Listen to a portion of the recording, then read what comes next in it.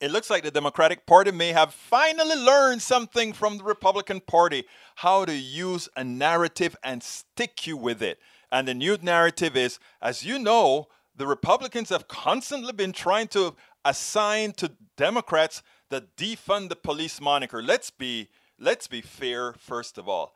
I believe that we need to move money from the police into other aspects of taking care of people. Meaning, if you create more policies that are positive in neighborhoods, it'll reduce crime. It would remove the necessity of having a whole lot of over policing in these neighborhoods. I believe that. But in politics, narrative is everything, and it turns out that.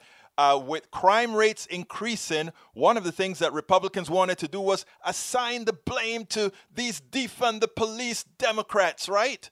Well, as Cunningham had said, Packnett Cunningham had said, if we were judging the results based on how we fund the police would be a complete failure because as we have increased their funding, crime has not really gotten better per se. But anyhow, we have now used that narrative against Republicans because, while Biden was for making sure police officers remained funded during this pandemic and otherwise, the Republicans voted no. So the ones who have actually effected a vote to defund the police are Republicans. And you know what? Democrats are starting to let them pay for that. Narrative is everything. Check this out. Something one of the advisors said this weekend, Cedric Richmond, he said, Republicans defunded the police by not supporting the American Rescue Plan. But how is it that is an argument to be made when the president never mentioned needing money for police to stop a crime wave when he was selling the American Rescue Plan? Well, the president did mention that the American Rescue Plan, the state and local funding, something that was supported by the president, a lot of Democrats who supported and voted for the bill, could help ensure local cops were kept on the beat in communities across the country. As you know, didn't receive a single Republican vote. That funding has been used to keep cops on the beat. But at the time, that was sold as these local police departments might have a pandemic-related budget shortfall, not we need to keep cops on the beat because there's a crime wave. I think that any local department would argue that keeping cops on the beat to keep communities safe when they had to, because of budget shortfalls, fire police is something that helped them address crime in their local communities. In the local communities, the White House's argument was the American Rescue Plan is going to be $1,400 checks. It's going to be vaccines, vaccinators.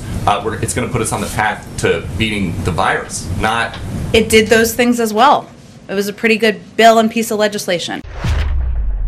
Well, Steve Doocy probably got his lesson. This is the second time he's attempted to, he opened the door last week for Jen Psaki to say, remember, it's you guys who we could consider the ones who defunded the police.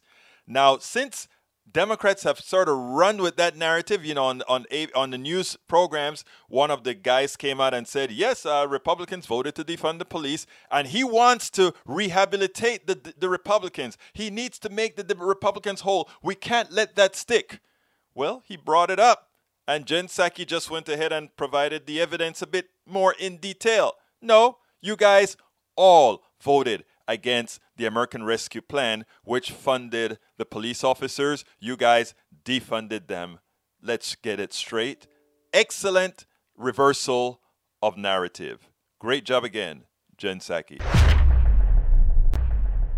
We spend a lot of time deconstructing the news, trying to parse it into a form that everybody can understand. We try to find those little nitpicks where it flies above the fray, etc.